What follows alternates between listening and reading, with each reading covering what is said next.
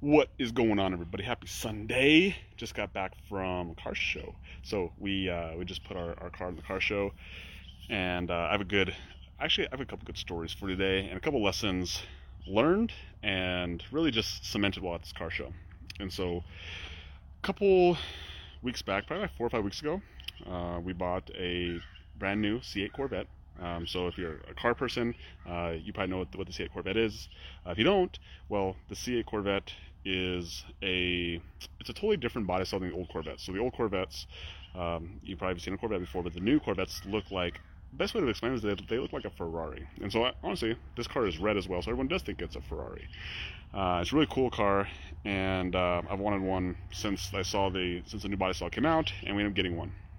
And so how I justified getting one of these cars, because um, they're really expensive cars, is that I would basically use it use it for business, make money on this car. And so we put it on Turo, which if you don't know what Turo is, I actually have some videos explaining how to use Turo. And if you want to make some extra money, some side hustle money by using a car that maybe you don't use all the time, or that you have an extra car, like, definitely use Turo.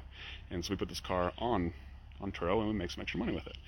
Well, so at the car show, my wife actually had a great idea. She's like, why don't you put on there, like, want to drive me, and then ask how. And so it was my wife's idea, and so she did that. She made a little poster, because we had brought markers and paper for our daughter, our 2-year-old, to color while we were at this car show. And man, we had people blowing up about, like, I think by the end of the day we had over 30 people who had inquired about wanting to drive this car, which is pretty cool.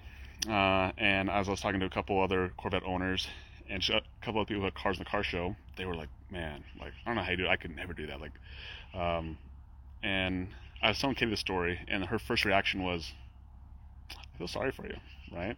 And it was funny, because, like, that was like her natural reaction, like, I feel bad for you, that the fact that you don't feel like you can let someone even, like, touch your car, let alone drive your car. And it really comes down to this scarcity thinking. And I think ultimately, like, scarcity thinking is what holds us back as human beings from really achieving anything that we want in life, is because we just think that there's not enough. Like, what if somebody touches my car? What if somebody scratches my car? What if somebody wrecks my car? What if somebody tolls my car? What if somebody steals my car? Right? And all that is just a fear of loss. Right? It's a fear of losing something that that you think you have. And when you let that fear really run or dictate your actions, it keeps you from doing things that are otherwise super fulfilling. As I was explaining to this guy, is that it's actually really, I get fulfillment, I get joy off watching somebody else drive this car just as much as I do. When I can see the smiles on face, like, even today, just watching people look at the car, and when they saw that sign of "Ask me how to drive," I could just see in their faces, all of a sudden they started thinking about it differently. Like, wow, they actually could see themselves in the car. They could see themselves driving it, and just change their experience at a car show just by that one little piece. Let alone people who actually end up getting to drive the car. Like, it's a total game changing move. And, like, for me, that is what gets me fulfilled. That gives me joy, is seeing other people happy. Because, you know what, I remember a time when I was a kid, like, I wanted a red Corvette. Like, that was something that it's been a dream of mine since I was probably high school, that I wanted a Corvette. And the one I remember seeing in my head, in my vision, was actually red, ironically.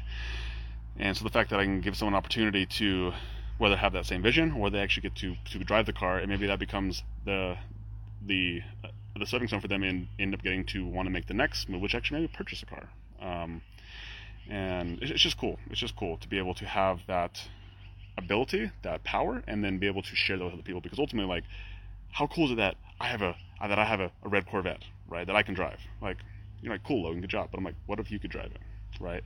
And I also want to give you that opportunity. And that's all that business is this exchange and this value, and the fact that I can do that with something that I truly enjoy, and I can share that with somebody else. It creates a win-win situation. And that's how I see business, but that's how I see life as well. And that's my relationships with my wife, with people who are closest to me, is that if I can give more, if I can just find ways to give more and give more, like, I will always feel good when I rest my head at night, because ultimately, like, that is honestly my purpose, is to grow and to contribute, is to continue to learn the right lessons, to share those lessons, and to help give other people the opportunity to grow and to achieve and to feel things, because I just know how cool it is to be able to have those feelings. And honestly, all it is just a belief in yourself, because there's something about, like, a fast car, or having, like, a nice house, or having money, that it's all about you valuing yourself and what you think of yourself. And ultimately, that's all life really is just a huge belief in yourself, and what you're capable of, and what you